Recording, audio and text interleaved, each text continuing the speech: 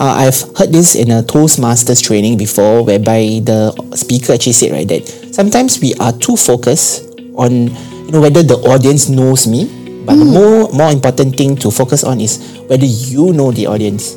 So sometimes if you know the audience, you know what stories, what their pains, their dreams, their aspirations, the things they're going through, their ups and downs, everything about their life, right? So if you know it, and then you want to relate stories that can speak out to them in a very emotional way, then you realize that you are able to build a bridge between you and the audience.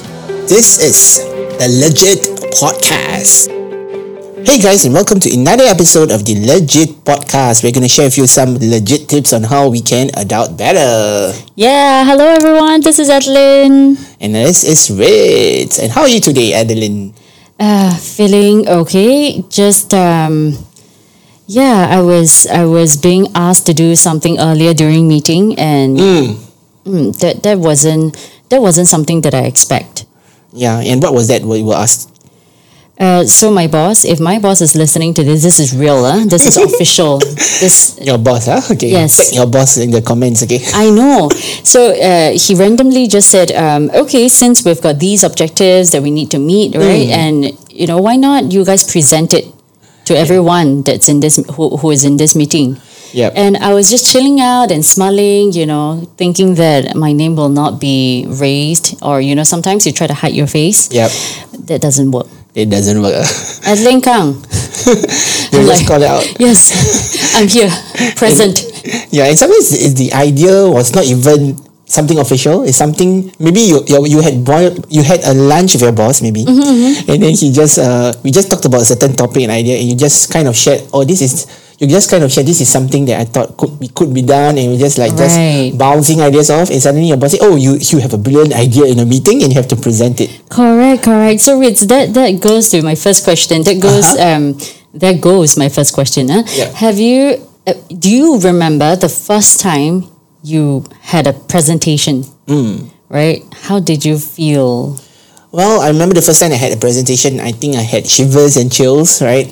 And it was so terrifying. It was like stepping out and looking at all these eyes, looking at me, like daggers in their eyes. I was like, oh no, what's going to happen to me? I know. Did you pee in your pants? No, I didn't. But that's the feeling you get. But it's so terrifying. I totally understand. Even if you've practiced a lot through going through presentation, you are preparing for a particular presentation. Exactly.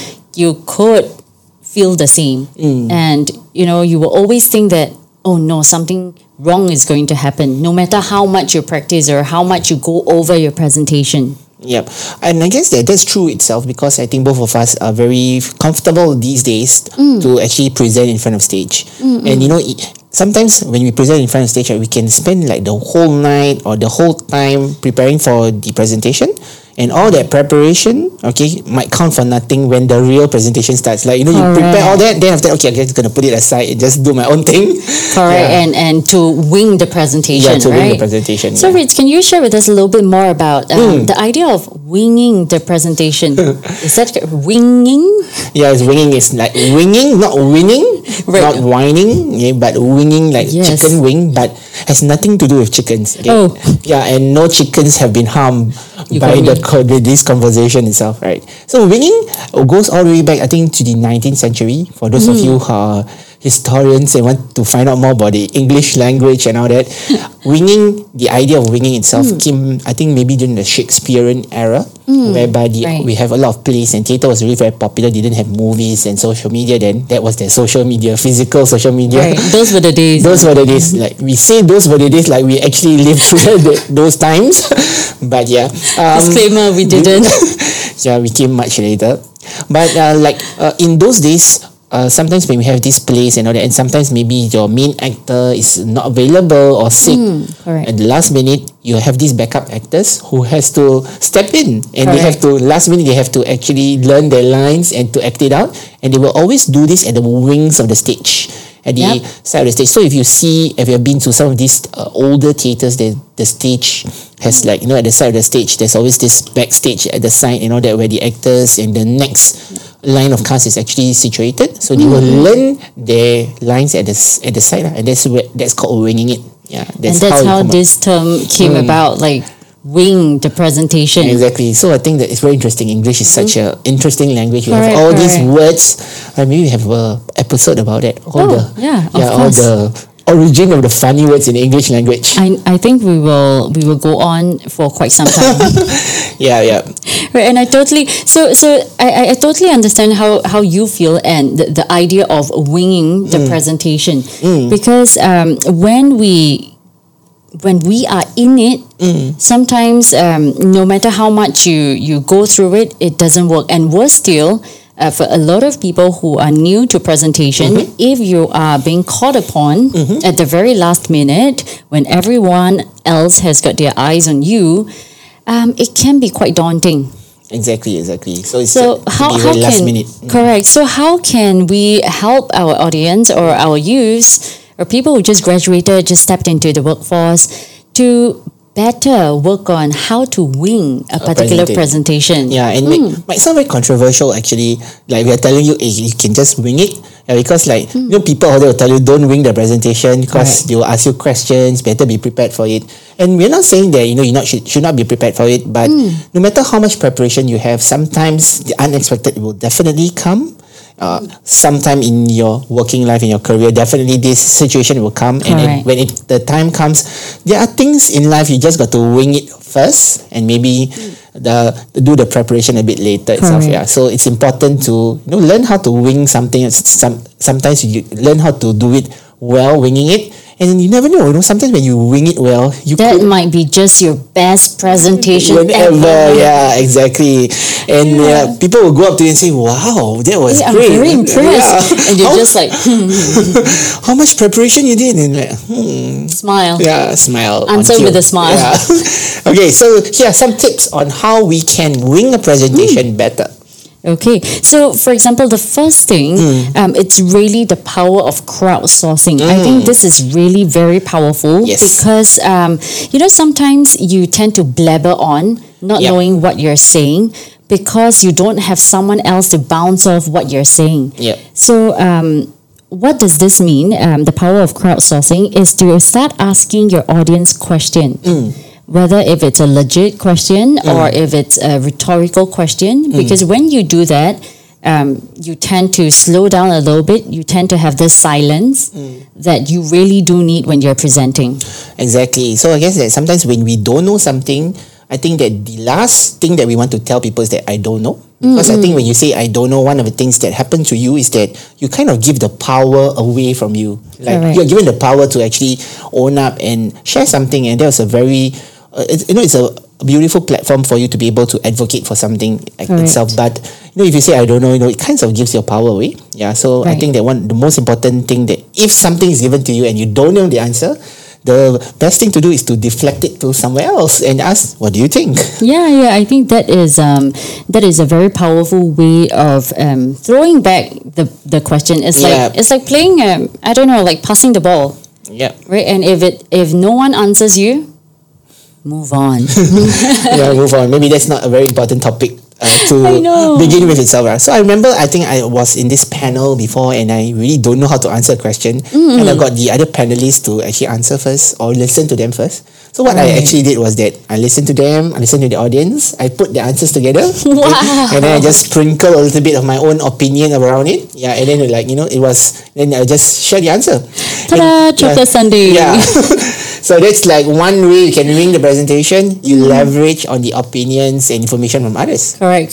Because sometimes when people share their opinion, they have yet to process through it. So when you have the time to process it, that is going to help them as well to sort of beautify or to structure their answers a lot better. Yeah, so more clarity for everyone involved. Correct. Well, what is the second tip that you can help everyone else to wing a presentation? What is something else that you do? I think owning up that I'm not prepared for this presentation. You can just say that my boss just shared that I have an idea and our idea was just hatched over lunch. So I think there's not much that I can say, but let me just do my best itself. So sometimes owning up, puts you in like in a more light-hearted spot, or puts you a bit more vulnerable. You're being able to show your vulnerability, and that can land really well with your audience itself, because your audience will feel that, hey, you're just like us, right? Because sometimes when you talk about presenting, right, it's always like always thinking there's this sage in the stage, but you are no sage itself, right? Okay, and that puts you into a rage of like what to say next, right? So I guess that it endears you, the audience, if you can actually just own up and say, actually, I'm just like you. I don't know what's happening. I don't have it all together, but maybe I'm gonna figure it out along the way. So it kind of sets the tone, okay, for the audience to be a bit more receptive or relatable to you. I think this is a very, very interesting tip that you're sharing with the audience, because the idea of owning up can be quite daunting in a sense. It can put you at in a bad position. For example, people will be thinking like, then why are you here? But if you change it or you alter it into something more lighthearted, or if you can add a little bit of a humor in there, I think it's going to make the entire situation a lot better, a lot more digestible. Yeah, but more lighthearted, and and then you're more receptive to each other. Correct. I've seen this in a lot of presenters who go on a TED stage as well, and they say that, I'm not sure, I don't know anything, but obviously they prepared, right? Then sometimes they say, I don't know anything, this is my limited knowledge and all that, and it kind of like lowers the expectation. You kind of like under promise, and then they will over deliver. So maybe there's something really valuable that you say, and it kind of elevates that opinion or the value of what you're going to say next as well.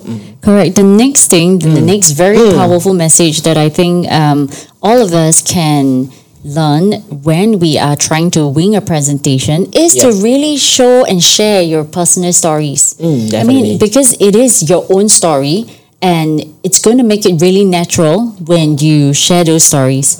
You know how no matter how much people don't like to present, in general, people like to talk about themselves.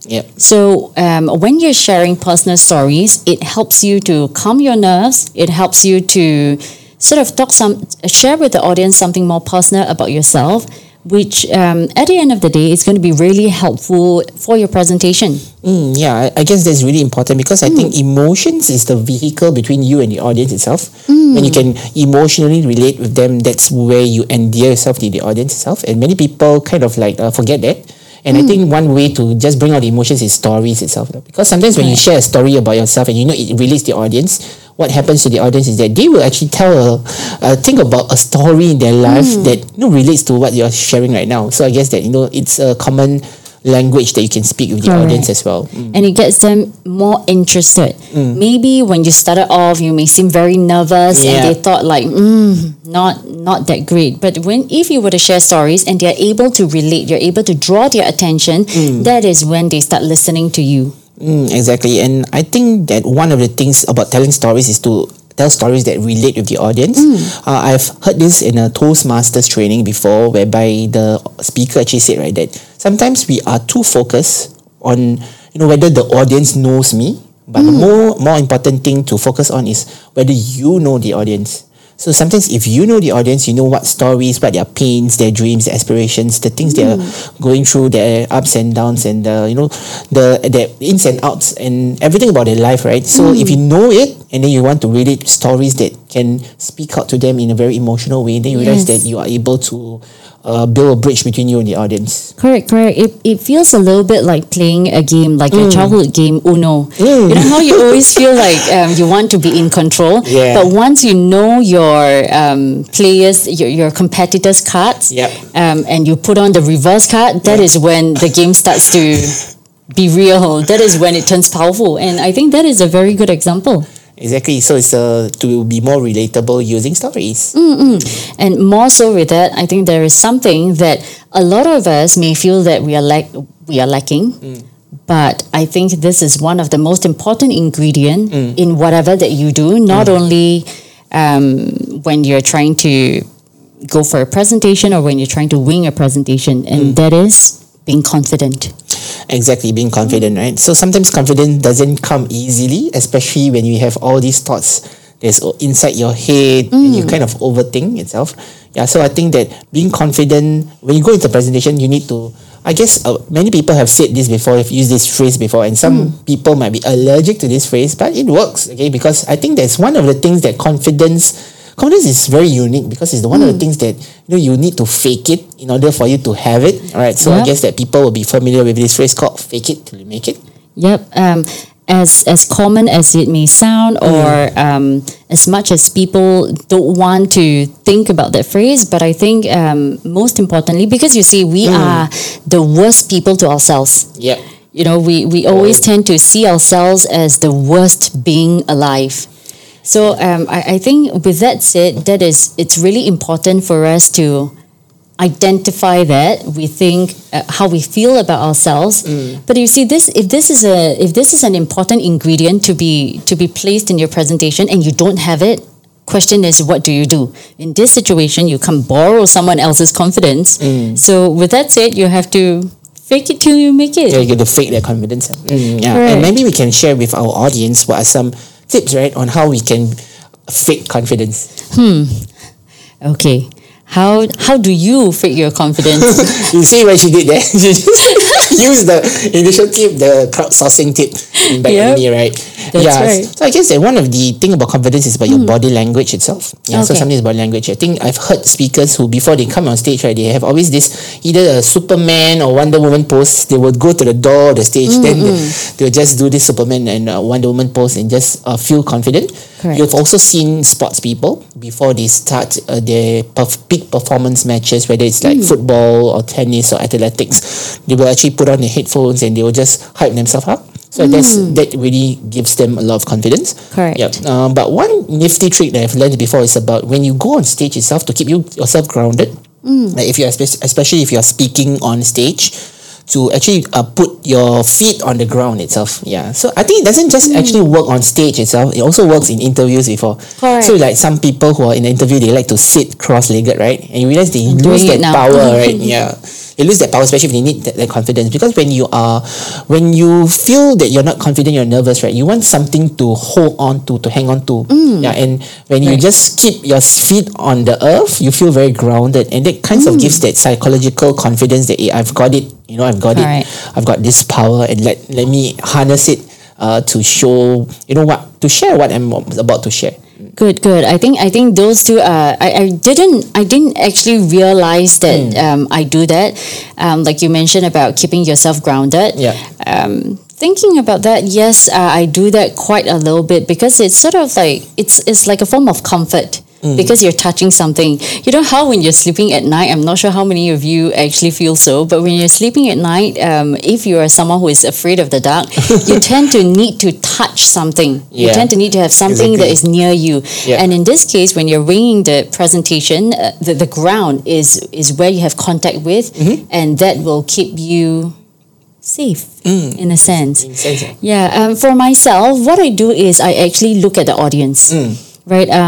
Now, I think a lot of people would go like, huh? You mean you have eye contact with the audience? Yes and no. If it's a big crowd, one little tip is to look at the three corners. So you touch points with the three corners, like in the center, on the left and on the right, instead of looking at individual people. And that is going to scare you to death, honestly, looking at the number of eyes. But if you are in a face-to-face presentation, I think it's really good for you to look at the audience because you see, human beings, we are very reactive creatures. So when you nod and when you smile, you see that the audience are reacting to you. You feel a lot more confident with whatever that you're presenting. Even if it's just a nod, that will feed you to your confidence. Definitely. A nod of approval goes a long way to just elevate your confidence. Correct. And if you are someone who is slightly more afraid, then use the first method, just touch contact, have contact with the three corners, and that will help you to seem like you're someone who is very confident and you're engaging your audience. Whether you are or not, that's fine. Yeah. And I guess one more way is also about your speech itself. I think that when you're very nervous, you tend to talk very fast. Yes. Yeah, right. You talk very fast and you just want to, let's get it over and done with. So I guess that when you when you want to be more confident, you want to just slow down your speech, so it Right. becomes a bit more assured. One way that you can do it is to articulate your words very clearly, so Correct. people know, oh, he knows what he's talking about, or she knows what she's talking about. Correct. And sometimes with pauses itself, like, you kind of get your audience hanging a little Correct. bit. Yeah. It can be very, very impactful. This is what I teach in my classes for my primary and secondary level, or even JC, right? When you're having oral communication, pauses are very important. And I told my kids that I cannot teach them or to tell them, with every word you take 0.02 milliseconds to read. Yeah. I can't give you that form of numbers, obviously, because I'm not a numbers person. But then again, it's not possible for us to count down to the milliseconds. So what I share with my kids is that your speed should be slightly slower than having a casual conversation with someone.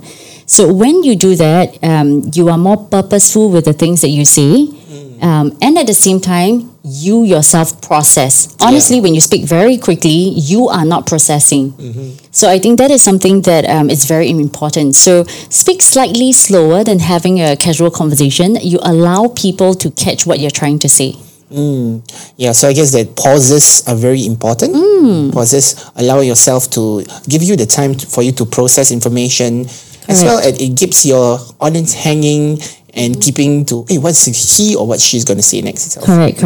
And we do need time to process. So take the pauses that you need. Exactly. I guess that one more thing that kind of something I've used before is also your pitch. Sometimes you need to use a deeper pitch. Like maybe I guess we all have different voices. Some people will have that nasal voice, right? And some people's voice are a bit more shrieky and high pitched, but some people have that natural deep voice. And you realize that you're a bit more assured, right, with that natural deep voice. So I guess if you're a bit more, I think it's also a good practice for you to know your range of voice. Yeah, I know a lot of singers do that, right? Yeah, I remember I was like helping out many years ago, right? I was helping out at the Singapore Idol auditions. Wow. Yeah, I did that. Yeah, they were just like practicing their pitches, like, from bottom to top. It was like, it's quite freaky for some of them. But I guess that you probably want to know your range of voice and use a deeper voice. Someone like Morgan Freeman's voice. Yeah, maybe. I mean, if you That's have a that deep voice, one. that's a deep one. Yeah, so that, when you talk in a more deep tone, it seems they're a bit more serious and assured. Correct. It also keeps out all those high shriek nervousness, no high shriek voice pitches that is associated with nervousness. Correct. Yeah, so you want to talk a bit deeper and a bit slower in order for you to capture the attention of the audience. That will also go in line with pacing your entire presentation. Yeah. Now, in addition to that, finally, one final last point is to ensure that when you're trying to wing that presentation, it's important to have it very structured. Because that will guide you. Yep. It's very important. It is the same as when you're in school, you write an essay. You want it to be systematic. You want it to be organized so that whoever who's reading or whoever that's listening to your presentation, they can follow your direction. They know your intended deliveries. Your train of thought. Correct. Yeah, so what are some structure would you recommend us to use in order for us to be able to organize our thoughts in a more relatable manner? To start off, a very simple one is what all students, I would say, in Singapore would have learned when they write their argumentative writing or they write their discussion writing. It is the same. So, P, give me the point. What are you trying to deliver? Give me the overview. The message. Correct. And then you can elaborate on it a little bit more. Then you can provide me with some examples. It can be your personal example. And then you link back to the question, because this gives your audience like a holistic view that you have summed this up. Sure. So it's a peel approach. We call it a peel approach. So point, elaborate, an example, and link back to the main point. Yeah, so it's a very simple method for you to be able to share that. Right. So even if you are being arrowed on the spot, just think of it, share with me your point, then go through the PEL, you're going to be good. Yeah, so your thoughts could be all over the place, and if you don't have that structure or organization, your thoughts will be all over the place, and your audience will be like, where is he going? Correct. Or where is she going? So I guess that it gives you a little bit more structure and organization, so that even if you are not well prepared, you have something to show for, and maybe also along the way it keeps it kind of gives you a direction of what am I gonna say next. Correct. The way you think and the way you prepare is gonna be a bit sharper. Correct. I definitely agree with that, and that is one of the ways in which you can make use of to wing your presentation. So hope that was valuable to you, so that at your next presentation you are well prepared to wing it.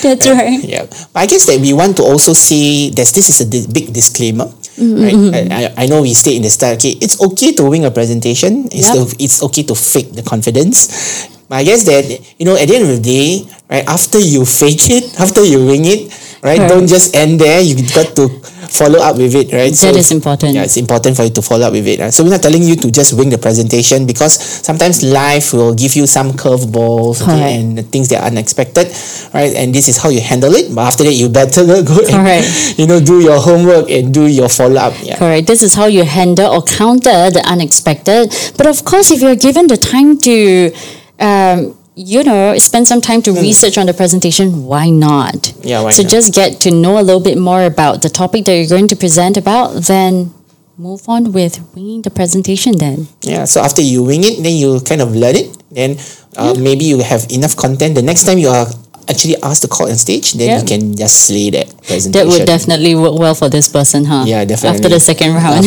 round. Yeah. Okay. So first you wing it, then later you can win it. Sounds about right already. Yeah. All right.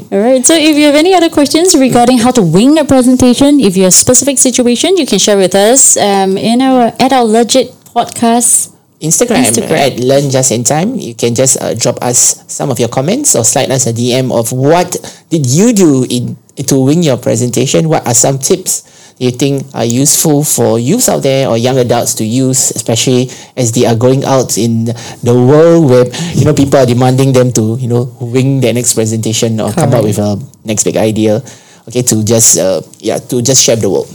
All right, so thank you very much. We'll see you next time. We'll see you. Bye. Take care.